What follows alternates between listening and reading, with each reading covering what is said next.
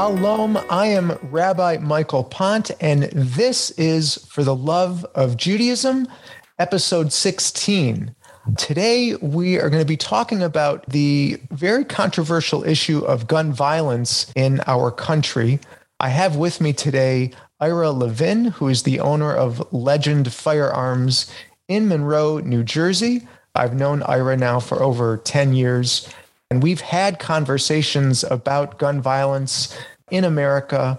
It seems to be happening more and more.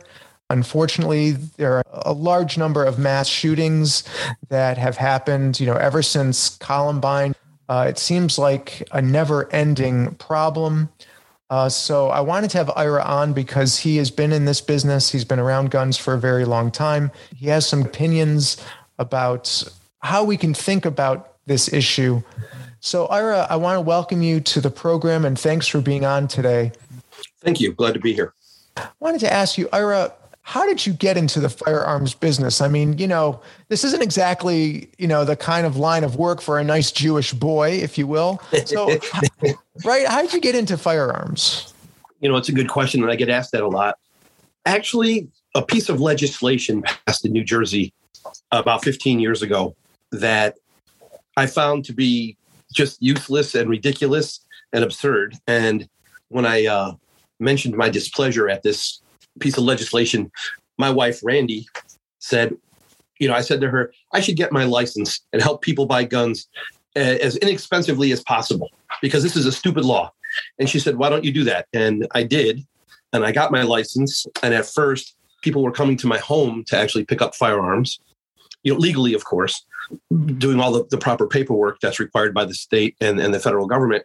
And it was just a hobby on the side because the legislation that was passed was the one gun a month law. The state of New Jersey passed a law that said you can only buy one handgun every 30 days. And they felt that this was an important law because it would help to reduce illegal gun traffic. In essence, what they were saying was you would go out and buy a gun legally, have it registered to you, then turn around and sell it to some ne'er-do-well in order for them to commit crimes with. And I said to Randy, I said, how is this a good law? If I'm buying the gun legally and I'm selling it to a criminal, the first time a criminal gets caught with a gun registered to me, the police are going to come to me and say, where'd the gun go? And how many times can I get away with that? That doesn't do anything to reduce crime. All it does is affect legal gun owners and their rights to buy guns. And I thought it was a foolish law. So that's kind of what energized me into getting my license to sell firearms.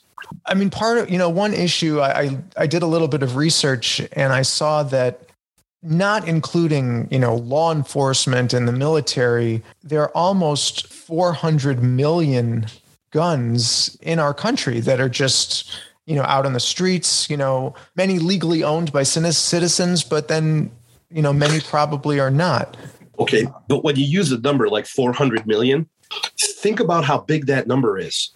That means that there are more guns in the country than as there are citizens. That's right. So the number is so big. The number of illegal guns is a very, very small percentage. The gun crime that's committed, and we'll talk about mass shootings separately because I think we have two different issues to confront here. But 400 million guns, and you're probably off by about 100 million. There's probably 500 million legally owned firearms in the United States right now. So you think about that number as a very, very big number, right? If legal law-abiding citizens were doing things that were not good or illegal with firearms, you wouldn't be able to go grocery shopping, go to the gas station, or get to work. There are so many guns in the country that there would literally be blood running in the streets if legal gun owners were doing bad things with guns. So what we're really talking about are two things. We're talking about criminals and we're talking about mentally ill people. And I think those are the two primary areas of focus that really need to be addressed by legislation. When you look at shootings, starting with Columbine or any of these school shootings, which are absolutely horrific. And I think the one that really galvanized this country was the one at the Sandy Hook Elementary School in Connecticut, perpetrated by someone who was mentally ill, killed his mother, took her firearms, and went on a shooting spree. The kid in Parkland. The evidence points to, in almost every situation, somebody who had some type of issue emotionally or mentally, and it was not being addressed. And the one thing the state of New Jersey does very well is address that, because before you can buy a firearm in the state of New Jersey, you have to sign a release, a HIPAA release that allows the state to check your medical records to make sure there's no history of mental health issues. And, we have the 48th lowest incidence of gun violence in the country in New Jersey. So I think the mental health issue is a very, very big part of it. I think people who commit crimes with guns do not stop and say to their buddies, hey, we can't rob this liquor store because the magazines on my gun are too high a capacity. You're only allowed to have 10 bullets in the gun, and mine have 15. So we should go home. No one has that conversation. Criminals don't care about the laws. The laws that are passed generally only affect legal gun owners in a negative way. And that's another problem. So I think those are the two issues we need to face, is mental health and enforcing the laws that we have for criminals who commit crimes with guns. So there's a lot to unpack there. It makes me feel good to hear that New Jersey has that law about gun purchases and mental health. I didn't know that. That's great. Do other states have similar laws? Because that seems like it makes sense. Here's where I run into an issue, and I think everybody should run into this issue because I think it's a national issue. No, not all states have that. Some states do. But, one of the topics that I'm sure we're going to talk about at some point is the NRA. And one of the reasons I'm not a big NRA supporter is because the NRA will fight anything that has to do with firearms coming out of the federal government or state governments, for that matter. And they're staunchly against any legislation that has anything to do with firearms. And I think there needs to be a logical and rational discussion between both sides over any subject, actually. But when you talk about firearms, the NRA will fight that. So if, let's say, Montana says, we should do mental health background checks, the NRA will go and fight that. Well, why fight that? That's a good thing. That's something that helps a government agency determine whether or not it's safe for a person to purchase a firearm. And they'll fight that because they believe that if you give an inch on anything, that the government will take a mile. And I don't think that's the right focus for any organization that's looking to protect Second Amendment rights, First Amendment rights, Fourth Amendment rights. I think there needs to be a dialogue. And these people, they don't have a dialogue. They yell at each other from both sides of the aisle or on either side of the aisle. Yeah, you're right. And that is definitely a problem. The art of politics is supposed to be compromise. And compromise requires those on either side of a political issue to listen to one another and to try and find some common ground. It does seem like we're having a difficult time doing that in our country these days. At least it seems that way. There's still a lot of cooperation going on between Democrats and Republicans in Washington and in state governments. But we tend to hear about all of the, like you said, the rhetoric and the controversy, in part because I think that just sensational and that makes news. Speaking of the NRA, there are some NRA officials who claim that the best way to stop a bad guy with a gun is a good guy with a gun. And so that kind of thinking, leads to the concept of that, teachers in schools should all be armed with firearms. How do you respond to that sort of that line of thinking? I think that, saying teachers in schools should be armed reads into that statement a little bit much. If there's a bad guy with a gun, the first thing most of us do is dial 911. And the cop, who is the good guy, shows up and he has a gun. I think in its simplest definition, that's what that means. When the NRA says that, they're referring to the average armed citizen carrying a weapon concealed on their side. Now, in New Jersey, we don't really have that right, although there's a Supreme Court case that's coming to fruition here in the coming year, and that may change that.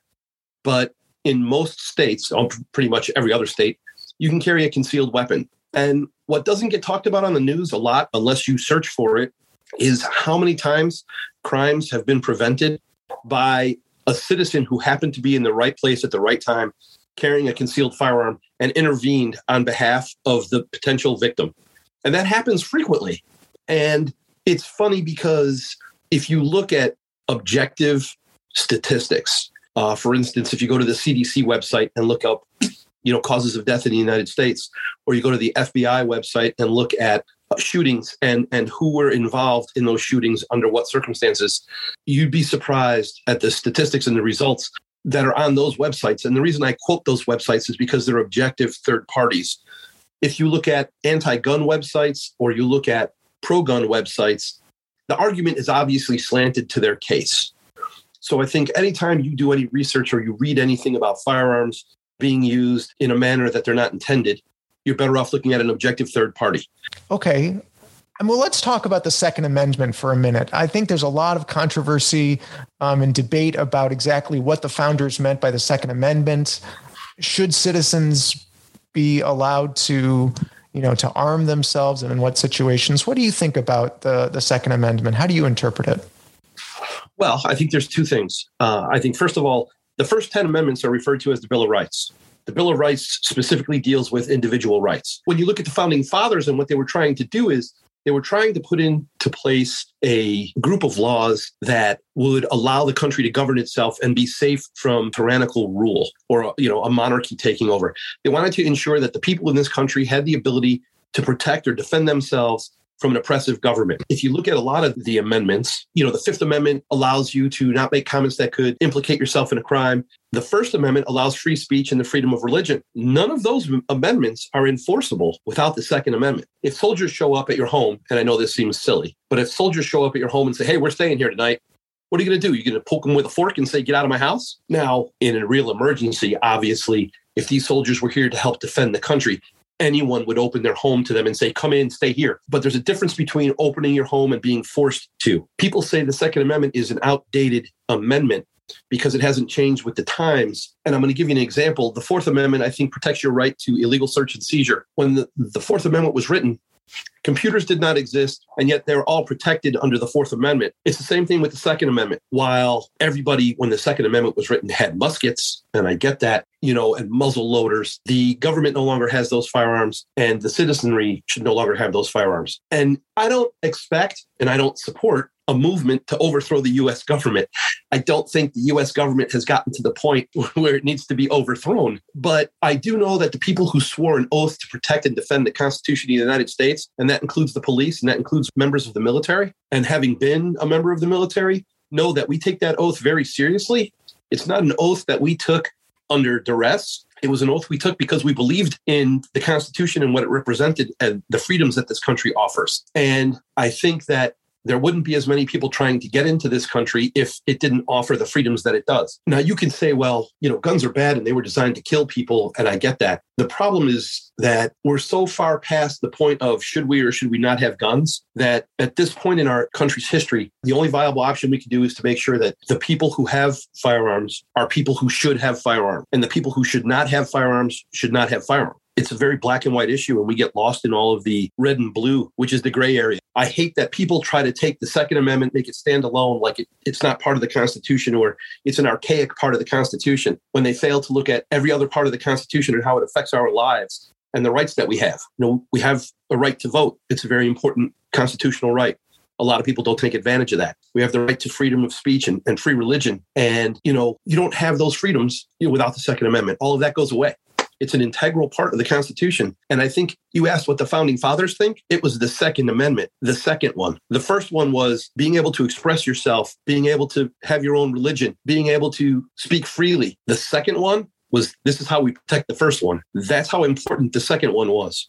Should there be a limit on what kinds of weaponry ordinary citizens should be allowed to purchase? Oh, certainly. There are firearms that are made specifically for the purpose of fighting war.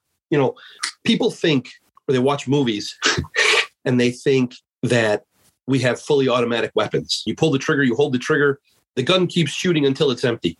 Nobody has those. There are states where it is permitted to own those firearms, but they are very, very tightly controlled by the federal government.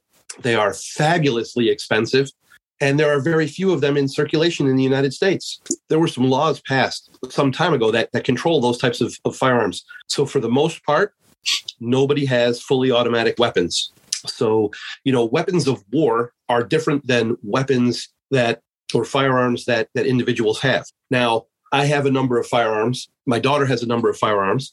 Several of them are AR-15 type rifles. people think, AR-15, ooh, that's like, a military weapon. Certainly it looks like a military weapon, but it is not fully automatic, and it works no differently than any other semi-automatic hunting rifle. In fact, the bullet on it is much, much smaller than a hunting rifle. So there's a bad perception about what firearms are, how they work, and who can own them that the media doesn't do a good job of explaining. And I don't think people really want to take the time to learn, the differences, because it's not something they're interested in. Huh. Okay, that's really interesting. Can you share with us your views about, if someone is going to own firearms, the importance of, gun training and gun safety? Well, certainly. Look, I think you'd be foolish to buy a firearm and not take some type of training class. It's no different than, any of our children getting a driver's license without taking driver's safety. You're buying a firearm, which is a tool, regardless of what you want to use it for, whether it's target practice, home defense, competition shooting, regardless of what you're using the firearm for, you need to learn how to use it properly and safely. Just the simple act of cleaning a firearm, and we've all heard this, and it's almost cliche. Oh, he was cleaning the gun and it went off and he shot himself. There are no accidental discharges of firearms. There are negligent discharges of firearms. Somebody made a mistake. And, I had an instructor once a long time ago who said to me, no one has a car accident. Somebody made a mistake. Someone was wrong. And it's the same thing with a firearm. There are no accidents. Somebody made a mistake. I tell, in the last 2 years, for various reasons, firearm sales have skyrocketed. And the first thing I tell everybody who's coming into my store to buy a new firearm is, listen, first thing you should do is take a lesson. You should be with an instructor and learn how to properly discharge this firearm, how to properly handle the firearm, how to safely disassemble it so that you can clean it properly. Those are very important things. My wife and my daughter have both gone through that training. Someone else taught them because, I'm just the putz they live with. They're not going to listen to me. Yeah. So it's always better to use a professional instructor. And I believe very strongly in that. And I think that everybody in the firearms community believes very strongly in education. It's paramount to safety. I mean, it's the first rule of fire. There's four rules, to firearms. Always treat a firearm like it's loaded. Never point a firearm at anything you're not willing to destroy. Know your target and what is beyond it. The rules exist and are repeated often because safety is something that everybody in our industry takes very seriously. In my store, in any given week, there's 200 to 300 people in and out of those doors. Every time we take a firearm out of a display case to show it to a customer, we check it to make sure it's not loaded. Now, these are new firearms that we've handled 100 times that are checked every single time. And whether someone looked at it 5 minutes ago or 5 days ago, we still check because safety is a paramount concern. Right. Do you think that should be, state mandated and federally mandated? Well, I think the first thing the NRA would do would be to fight that. And they would say, you can't force someone to spend money to exercise the Second Amendment right. Why would you do this? And another reason I don't necessarily agree with everything the NRA says, the government were to mandate it, I would say that the training should be provided by the government. I think there are two benefits. If, for example, your township was responsible for training you in the use of firearms, two things would come of that. People would be educated. It wouldn't be an unnecessary burden placed on them by legislation with regard to cost, because it would be supported by your local police department, and it would facilitate a better relationship between the general populace and the police departments. It would also help to reinforce the lessons that police departments learn with regards to using their firearms. Law enforcement also needs to have continual training because a firearm is a very small part of their tool bag, and they don't use their firearms near as often as television and movies would like to portray. Right. Training and learning about gun safety is absolutely paramount. Absolutely. All right. Well, Ira Levin, thank you so much. This has been a fascinating conversation. I really appreciate your time. Conversations like this are so important to try and clear up some misconceptions, to create dialogue. I know that I've learned a lot, and so I really appreciate talking with you. Thank you. No, I appreciate the opportunity. There's one point I'd like to make before I go. In the last year and a half, 2 years with COVID, the one thing I have seen is a lot of people who previously felt that guns were bad and that no one should own guns or you shouldn't have a gun have changed their viewpoint on firearms ownership. In the last year and a half, I would say that 75% of my business has been new firearms owners, people buying their very first firearm. And these are people who are age 40 to 65 or 70. Their viewpoint has changed. And I think it's easy to make a stand against anything you don't understand. until you feel it could be a benefit to you. A long time ago, you wrote something in the Temple Topics about magazines and magazine capacity. And I said to you, you should look at both sides of an argument before you pass judgment. And you said you were right. And I took you to the range. And I think you saw that once you participate in an activity and you have a better understanding of it, it helps to remove some of the stigmas and some of the misconceptions that you had previously. And so I would say this to anyone listening. If there is anyone out there listening to this that feels that, they're unsure or they don't know or they're scared or they want to know, that they're more than welcome to stop into our club anytime they want. And we will give them a tour of the place. They can come into my store and I will happily go over firearms safety and I will dispel a lot of myths and misconceptions. The biggest one being AR stands for assault rifle. It does not. It stands for Armalite Rifle Company, which is the company that developed that rifle for Colt that went into service with the military. Media always says assault rifle, and that's not what AR stands for. So you can Google that. So you can see how there are misconceptions out there about, citizens owning assault rifles. We do not own assault rifles. Those are military weapons. So anyone who wants to learn more, please feel free to stop in anytime. We're located at 8 Union Hill Road in Monroe, right on the border of Manalapan, Englishtown. And we'll be happy to give you a tour or talk sensibly to you about firearms ownership. Again, Ira Levin, Legend Firearms, Monroe, New Jersey. Thank you so much for being on the program today. My pleasure. Thank you for having me. Again, that was Ira Levin. I'm really glad that he was with us today. Very interesting conversation about firearms in this country. I learned some things that I hadn't considered before, and I think it's a conversation that we need to continue to have politically. Legislation is important.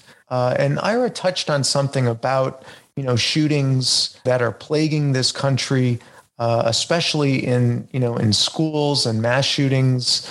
I don't know how to stop these kinds of massacres, but I do think that we can try harder to prevent them from occurring. A lot of times with school shootings, with teenagers, for example, other students knew that student who committed the shooting was struggling emotionally. Maybe the student was a loner, and often that happens. And I think that we need to notice what's going on with each other. We need to pay more attention. Just think with some of these shootings at schools and in other places, if people noticed that there was something off, that the person seemed withdrawn, maybe if they would have acted, if they would have said something, if they would have tried to get that person some help, maybe the violence could have been avoided. I think that it's important, and Ira touched on this, that we should increase our focus on mental health. The Torah teaches in the book of Genesis, after God created the first human beings, the first time that God says that something is not good is God says it is not good for a person to be alone. In Hebrew, lo tov heyot adam levado. We are social creatures. We need human interaction for spiritual nourishment, almost as much as we need food for the body.